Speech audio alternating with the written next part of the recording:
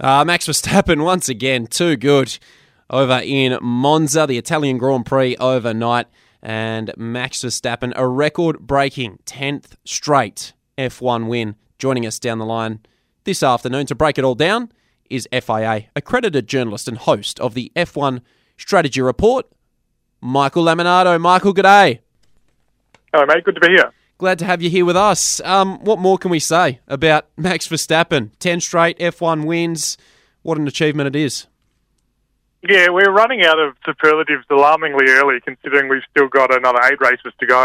So it is going to be a difficult one to make it through to the end of the year, continuing to describe the way Max Verstappen wins. But it is completely unprecedented. 10 wins in a row.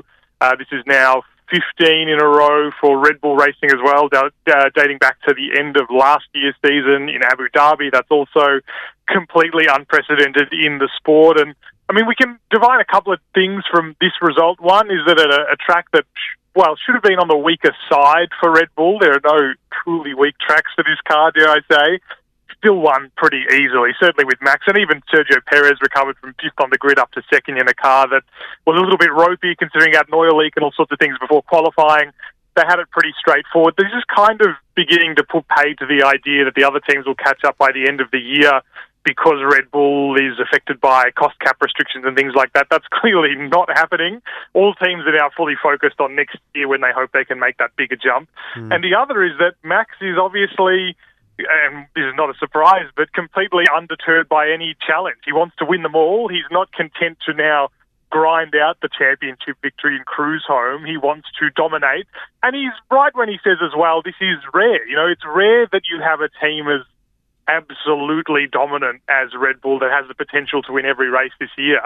He's intent on enjoying that while he can, because no one expects exactly the same thing next year. And maybe even if next year is more competitive, this might be, in a weird situation, the end of Max Verstappen's championship run. That's pretty unlikely. But for the moment, he's soaking it in, and so he should, because no one's ever been this good before. So at this point in his career, where do you put Max amongst the all-time greats? And also this run for Red Bull, where does this run rank for the all-time constructors?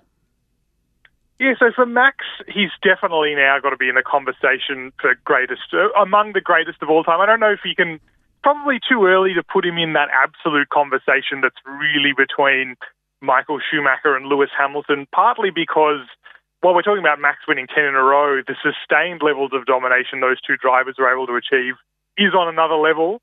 And also, I think particularly in Michael Schumacher's case, really changed the game in Formula One, brought it to a new level of professionalism in a way that very few drivers have been able to change the game. So I'm not sure Max is quite there yet, but in terms of his pure ability, rather than maybe his overall impact on the sport, he's definitely in that, let's just say, top 5 or thereabouts, or he's got to be in that conversation, because it's, as always in Formula One, okay, he's got the car, but you've got to compare him to his teammates. Sergio Perez is a Grand Prix winner. He's capable of pretty great feats in the car, and he's a Grand Prix winner before he got to Red Bull, mind you. He's a Grand Prix winner in a midfield car, so he is no slouch, and he's been absolutely smashed around the place. That's the only thing you can really compare Max Verstappen to, plus the battles he has on track, as rare as they might have been this year. He deserves to be somewhere in that top conversation, but I also don't expect him to stop here. He's got many championships left in him, and I think by the time he gets to the end of the career, this conversation will have moved on a little bit. And as for Red Bull, well, I mean, the only way you can really analyse teams is runs like this. No one's ever done this. They're not all-time championship winners because they haven't been around as long as Ferrari and so on. But if you look at their history in the sport, they have, I wrote this up a month or two ago. I wish I'd revisited this before this, but they have one of the strongest winning records of any constructor when you account for the amount of time they've been in there. So despite not being a car manufacturer, which has often been the way we like to think about the best teams in Formula One, there's no doubt Red Bull is raising the bar in terms of what it takes to be a success in Formula One. They are one of the greatest teams of all time. Speaking to Michael Lamonato here on Sports Drive this afternoon. Hey, Michael, Ferrari, they had a good outing, probably their best in quite some time over the weekend. Carlos Sainz on the podium and Charles Leclerc in 4th.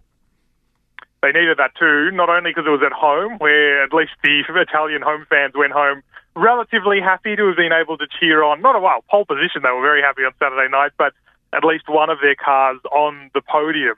But it was a clean race, and it was a strong race free of mistakes and errors. Carlos Sainz really did the maximum, got the maximum out of that car, defending the faster Max Verstappen. I mean, when Verstappen got past, it was around halfway around the lap, more or less. By the end of that half lap, he was a second up the road. So you can see how much faster that car was.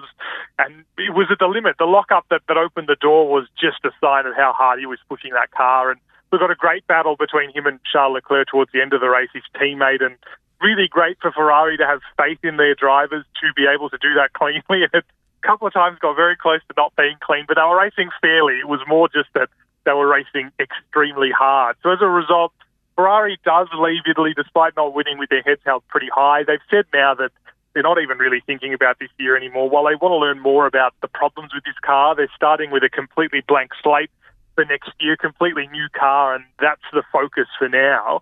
But until then, they still need to, of course, prove that they can execute strongly like they did this weekend, because as we remember from last year, many wasted opportunities. That's the thing they've got to iron out with what's left of this season, because if they do turn up with a competitive car next year, that will again be the test to prove they can make the most of it. So a timely opportunity for them to start to build on that. They'll need to do that more than once, of course, before the end of the year, before we can say they've learned everything, but a really good moment for them to pull that one out. Okay, let's take a look at our Australian, Oscar Piastri, in the McLaren. He finished in 12th position. What did you make of his race? Overall, this was a pretty good weekend for Oscar. It started a little bit scrappy, but really came good in time for qualifying. Our qualified teammate Lando Norris, I think that's only off the top of my head around the fifth time this year he's done that, and had a pretty good race from there. A lot of things out of his control, though, undid that, and many didn't even score points, as you said. One was that McLaren undercut Lando Norris ahead of him. Now, the team says this was incidental because they were protecting Lando Norris from Fernando Alonso behind him. I've looked only briefly at the numbers, but that seemed pretty jumpy to me. I'm not saying there's anything untoward there, because teams don't really do that kind of thing, but I think Oscar can feel a little bit aggrieved that they didn't still give him preference with the pit stop as the lead driver. But the thing that really killed his race, that really only cost him one position, was when Lewis Hamilton came past, tried to pass him, crashed into him. Absolutely not Oscar's fault, and Lewis said afterwards completely his fault. He got a penalty for that as well. Didn't make any difference to his race. Made a massive difference to Oscar's because he needed a new front wing, and that dropped him out of the point. Subsequently, got a penalty battling with Liam Lawson. I don't think TV cameras gave that too much attention, but it was just maybe a little bit of frustration, but it was also the kind of mistakes we saw a lot of drivers make there, because you get a little bit of frustration when you can't pass the car a little bit slower than you. So the culmination was a little bit of a disappointing day, but the pace was definitely there. The overall level of performance was as high as we've come to expect, but just very frustrating, the circumstances in which he walks away with no points. And now starts a part of the year, again, at tracks he's not as familiar with. You know, this is the end of the European season where he's raced a lot at in the junior categories. Now we're turning up to a lot of tracks he's going to have to learn in a Formula One car, and for the first time, virtually all of them. So it's going to be very interesting to see how he goes. He's got more confidence than he did at the start of the year, but there will be a steeper learning curve. So it'll be fascinating to see how he does, but I expect it to be a little bit more challenging than the really great run of form we've seen in the last month or two. You mentioned Liam Lawson in the AlphaTauri. How do you think he has gone over the past couple of races, and what's the latest on Daniel Ricciardo? Well, so the latest with Daniel Ricciardo, let's start there. Still injured, is almost certainly not coming back for Singapore. Christian Horner said that's just way too early. That's in 2 weeks. It's now unlikely he's going to come back for Japan the week later, which I think we were talking last week was probably always going to be unlikely, a little bit ambitious. I mean, it's only 1 week after Singapore, and there's only 5 days between getting in the car. Qatar at the start of October, on the 8th of October, so about a month from now, is probably his firm return date. That's a good, 6-ish weeks since he injured his hand. That's sort of what we were talking about as sort of a best-case scenario. So I think that's shaping up as the most likely situation, which will give him 6 races through to the end of the year to sort of make a bit of an impact and justify retention for next year. And there will be some justifying to do, because Liam Lawson had a great race in Italy. He didn't score points, but was only around 6 seconds shy of scoring points. Didn't have teammate Yuki Tsunoda in the race to compare to, so a little bit hard to say whether or not the car absolutely should have scored them. But considering he qualified less than 0.2 of a second behind Tsunoda in 11th and 12th, and he finished 11th, we could probably say that's roughly what the car was capable of. Had a couple of great battles, again, built really nicely into the weekend. Just does not look overawed by any of this. Really seems like he belongs there. And suddenly this random cameo in Formula One has really complicated the driver market a little bit, because with every race, and he's going to have another two, so these will be interesting, because likewise for Oscar, these will be a tracks he doesn't know as well, or Singapore anyway, actually. He's raced at Suzuka this year, racing in Japan. He's got a really good opportunity to say, as a young guy coming up, he deserves a Formula One seat. Suddenly you've got three drivers in AlphaTauri trying to get into two seats. Yes, there's a seat at Williams that potentially is up for grabs because Logan Sargent hasn't really fired yet, but really complicated things. It's really going to be a fascinating end to the year in terms of the driver market, with a good few opportunities for Liam and Daniel, and then, of course, Yuki Tsunoda with the whole season under his belt. All right, well, plenty happening in Formula One right now. Max Verstappen, still too good. Can anyone beat this man? It seems pretty unlikely. A lot to look forward to. In F1, Singapore coming up in 2 weeks' time. Hey, Michael, before I let you go, anything else that we should make mention of to come out of the weekend? Well, Lewis Hamilton re-signed for Mercedes this week, so it's ended any speculation that he might be considering switching teams, which is always unlikely, or potentially retiring. And he says not only is it that he's doing this because he's got unfinished business, the unfinished business being the 8th championship he didn't win in 2021, the circumstance we don't need to go back into, but also that he has complete faith that the Mercedes team is the one that can get him there. He's confident that Mercedes can return to winning contention in the next couple of years. The team also confirmed George Russell for the next 2 years, although we suspect that he already had a contract under his belt anyway. That brings some certainty to Mercedes' attempts to rebuild and kind of reframes a little bit Formula One. We're seeing drivers, well, much older in the sport at the moment. Fernando Alonso is a great example.